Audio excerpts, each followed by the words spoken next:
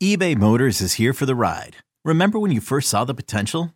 And then through some elbow grease, fresh installs, and a whole lot of love, you transformed 100,000 miles and a body full of rust into a drive that's all your own.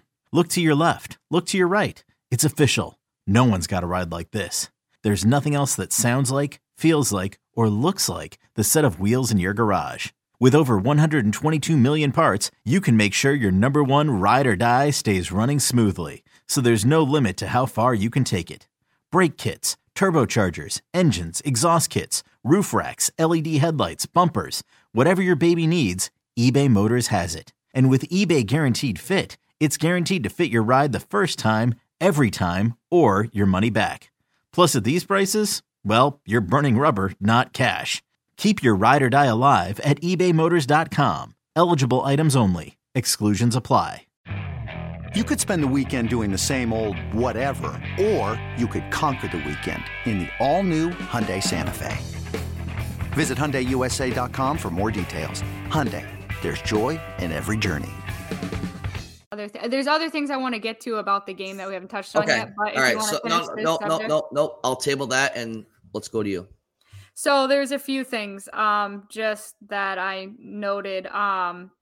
First of all, Montgomery said Marchand's game's at 85% and that he thinks he's got a higher level, which we can see and we know he does have a higher level, but he did reference the injury and the coming back from the injury as the reason or part of the reason why Marchand isn't 100 playing to his full potential.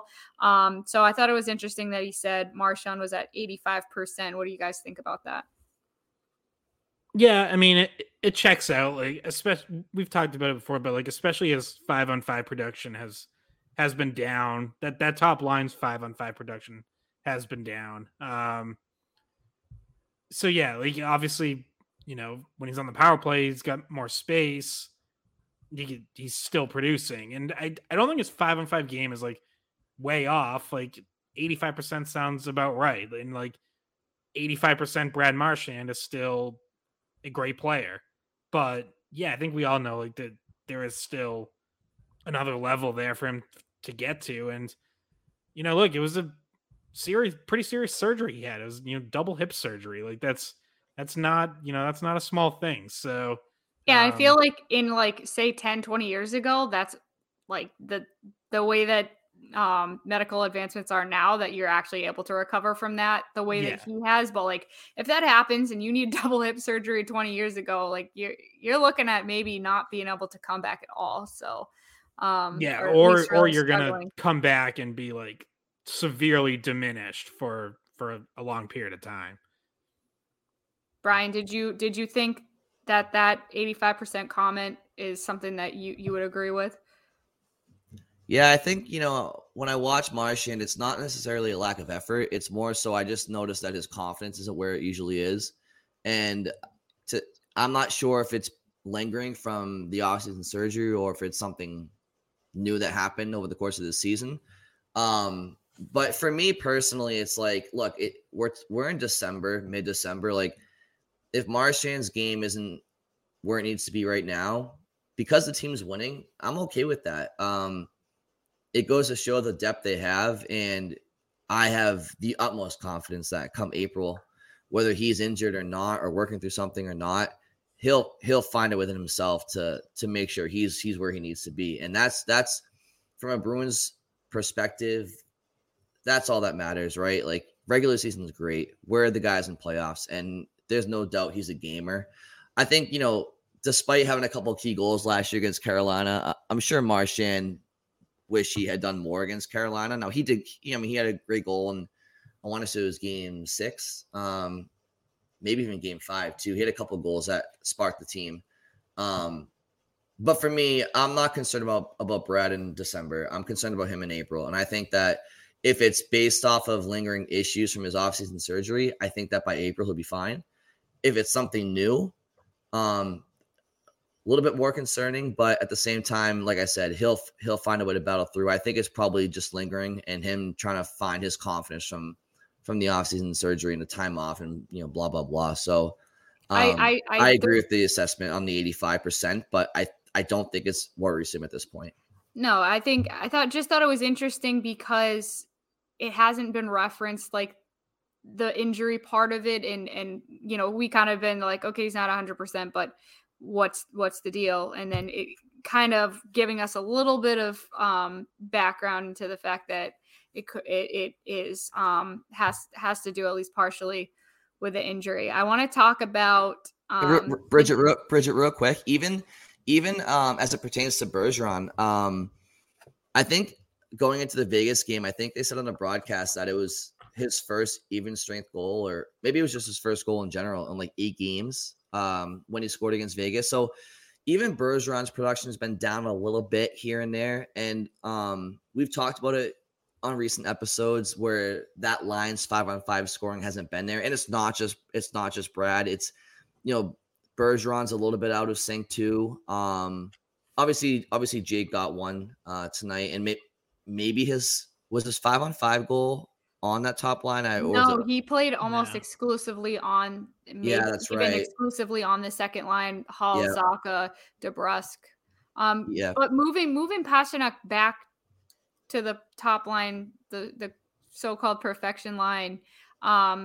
Marchand, well, at least coach said Marchand and Pastrnak, he liked how they were playing off each other, setting up each other, finding each other with passes today. So maybe putting Pastrnak up there is a way to help Marchand and Bergeron kind of get back in the swing of things and contributing on offense.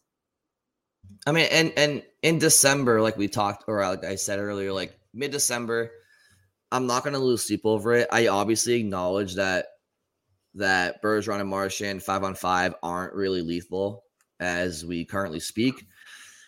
But that doesn't mean that I'm losing confidence in them going forward, that they won't find that rhythm. And so I guess the reason I brought that up is because, like I said on the Vegas broadcast, they mentioned that it was Bergeron's first goal in 8 games. And, you know, you guys mentioned that Brad's a little bit out of sync too, 5-on-5. And so, you know, I'm acknowledging that's a reality, but I just don't think it's necessarily their future. And fortunately, because of their depth, they've been able to overcome that. Well, yeah, and they're still not giving up goals. Like they've still been an elite line defensively. Bergeron, you know, probably running away with another Selke. Like I was looking through some of the, when we were having like the Allmark conversation, I was looking through like the other categories in the awards watches, and like whether it's, you know, just kind of like popular vote or the analytics, like Bergeron's first in the Selke race again. Mm-hmm. So they've still been a positive at 5-on-5 overall, even though they're not scoring much. So, you know, you'll take that, especially when you have like a third line that's scoring the way it is, or recently you have Hall, Zacha, DeBrusk stepping up. Like you have the depth where you don't need that top line to be, you know, scoring off the charts right now. And if and when that eventually comes, then like you're just talking about it, an even more dangerous team than they already are. I want to talk about Derek Forbort, aka the leading candidate for the Norris.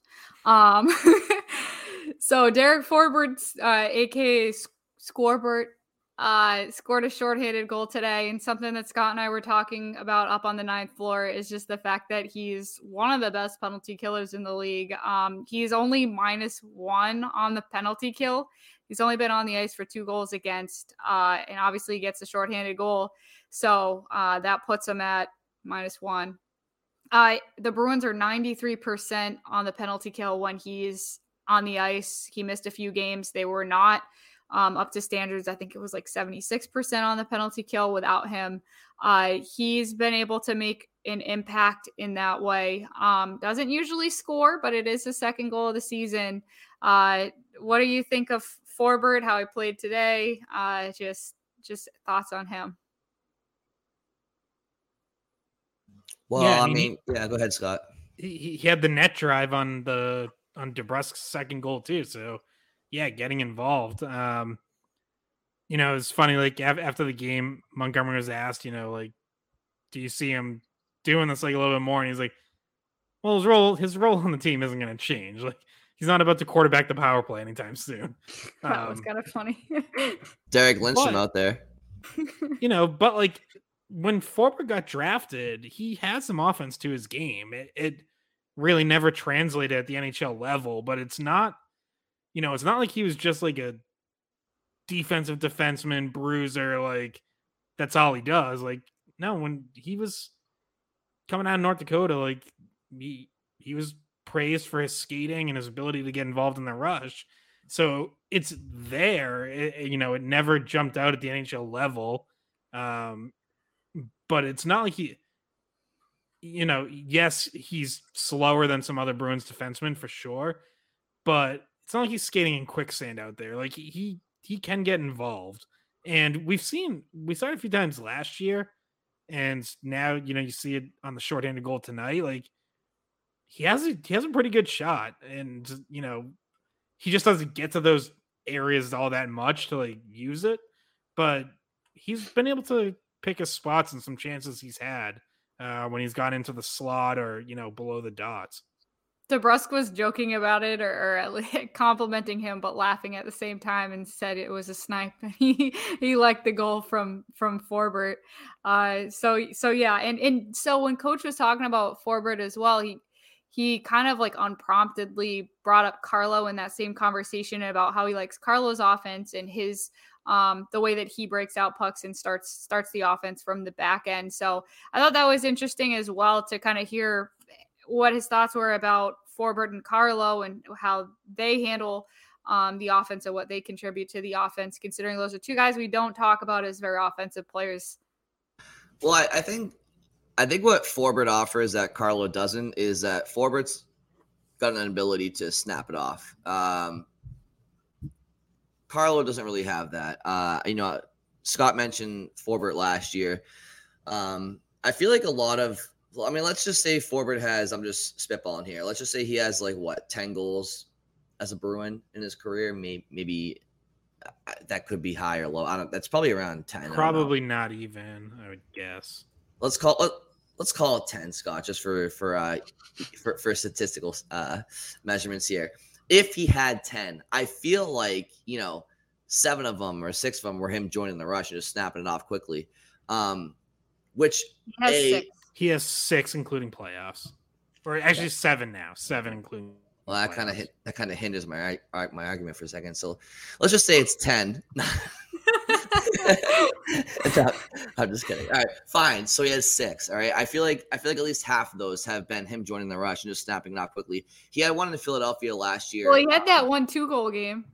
Yeah, and that's the one I'm referring. That's the one I'm referring to. I think it was in Philadelphia last year, where I know one was him joining the rush, and the only reason I bring it up is because I feel like he has a good hockey IQ, and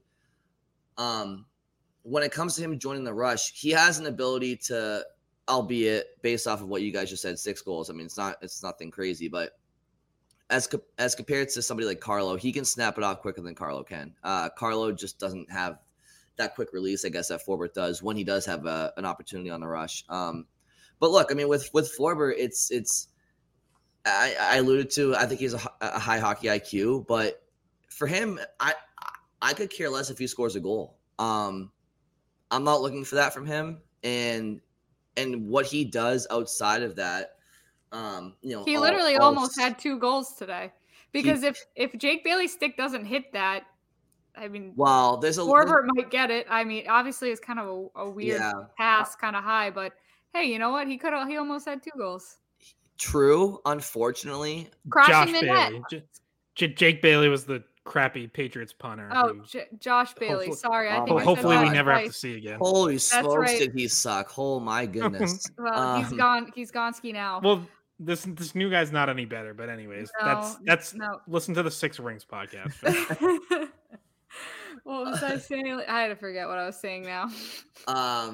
I do too. But crashing the net. He was crashing the net. He was jumping into the offense. He was literally on this going back door, and he was crashing towards the crease. So he was trying to jump in the offense today. He was. But from my perspective, I don't need Derek Forbort to score a goal all season long. Be nice if he did, but the Bruins signed him for a shutdown role, for a penalty killing specialist role, and he's played those roles magnificently.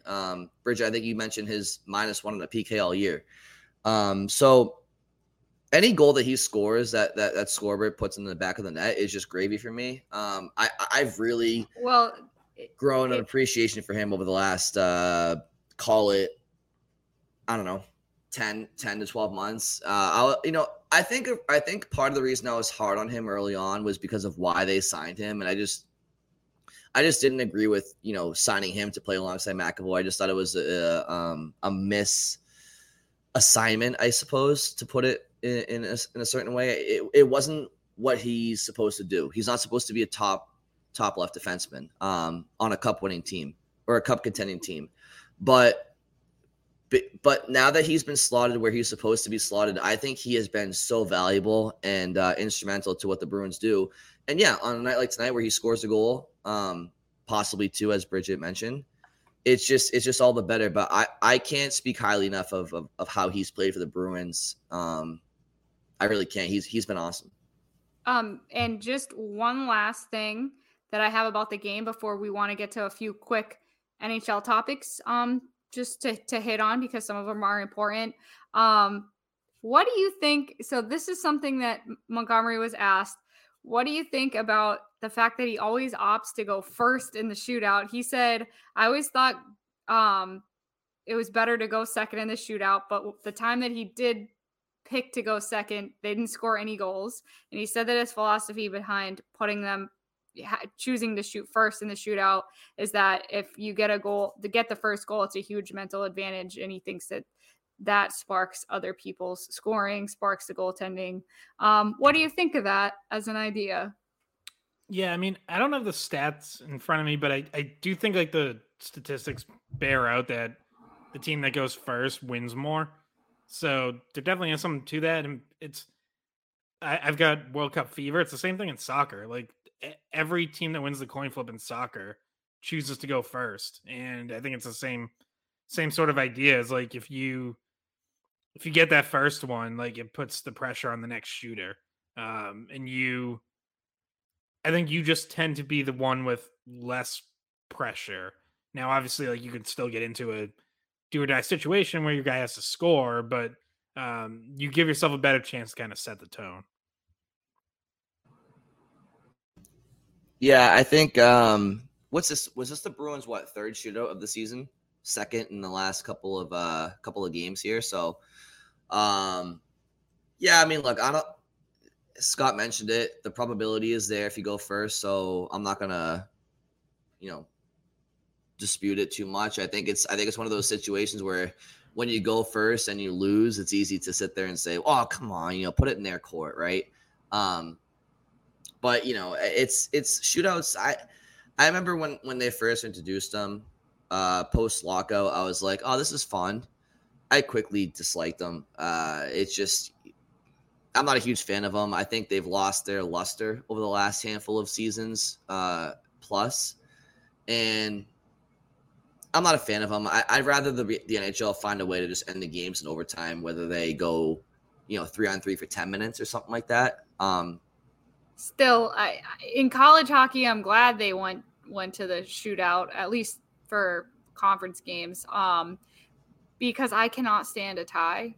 Sports with a tie, I just hate sports with a tie. It's like what they say. It's like kissing your sister, Bridget. Like, nobody likes ties, but yeah, I hate ties too. But I used to bitch about it at the end of every broadcast that ended in a tie. Be like, it's a tie. Oh, Jesus! Can we just have a shootout? I feel like it never bothered me, honestly. Like, I don't. That's because you're used to soccer. It doesn't. Well, no, I think even before I became a soccer fan, like, I didn't really care. Like, when the NHL first brought in shootouts, I was like, if it ends in a tie, it's fine. Like, I can't do ties. I can't do it. I can't do it. To your point, Scott, like, I never minded them either. And if I'm being honest, like, maybe I came across differently like a few minutes ago.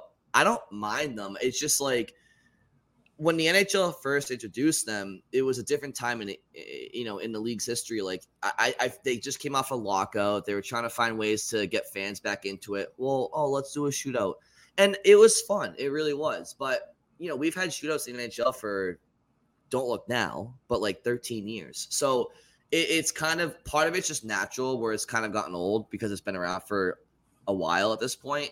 And, sometimes it's just annoying to watch a really good game. Okay, for example, the Bruins versus Vegas last week in Boston. Great game. Awesome game. To see that end in a shootout, it was just kind of like, I don't care if Vegas wins, but I'd like to see him win on a goal. And look, it's if you're asking me, it's not a big deal. I'm kind of over it at this point. When asked about, is it better to go first or last? I guess I'm just like, yeah, whatever, just go first. But yeah, it's the shootouts have kind of lost their sexiness to me. It's kind of gotten old at this point. Well, by the way, I think if everyone loves 3-on-3 overtime, but I think even that's starting to shift, and I would bet within a couple years, like, especially watching tonight, like, thank you to Jim Montgomery and the Bruins for playing aggressively in 3-on-3, because there are a bunch of teams now that do what the Islanders do, and it sucks to watch. Like, they just hang on to the puck, skate around in circles, and like, it's like they're just waiting for like the perfect chance. And it's like, oh my God, like teams like that are trying to ruin 3-on-3 overtime. Like, they're trying to make it boring. Am I like in the minority because I love 3-on-3 overtime? And no, I do. That's what I'm saying. I love 3-on-3 overtime, but teams like the Islanders are going to ruin it playing the way that they're playing. And they're doing it because the analytics tell them that, like, for them, lower event hockey benefits them. So they're not trying to go up and down against a more talented team like the Bruins. So they want to possess and hold on to it. But you end up with guys skating circles around the neutral zone, and it's not entertaining. An example of Scott's point here is I was watching last night. I was watching the Rangers versus the Devils, and that game went to overtime. And what you saw was from the 5-minute mark of overtime, or I guess I should say maybe the 0 mark of overtime, whatever overtime started. The Devils, so it was basically 3.5 minutes straight of Jack Hughes, Dougie Hamilton, Jesper Bratt,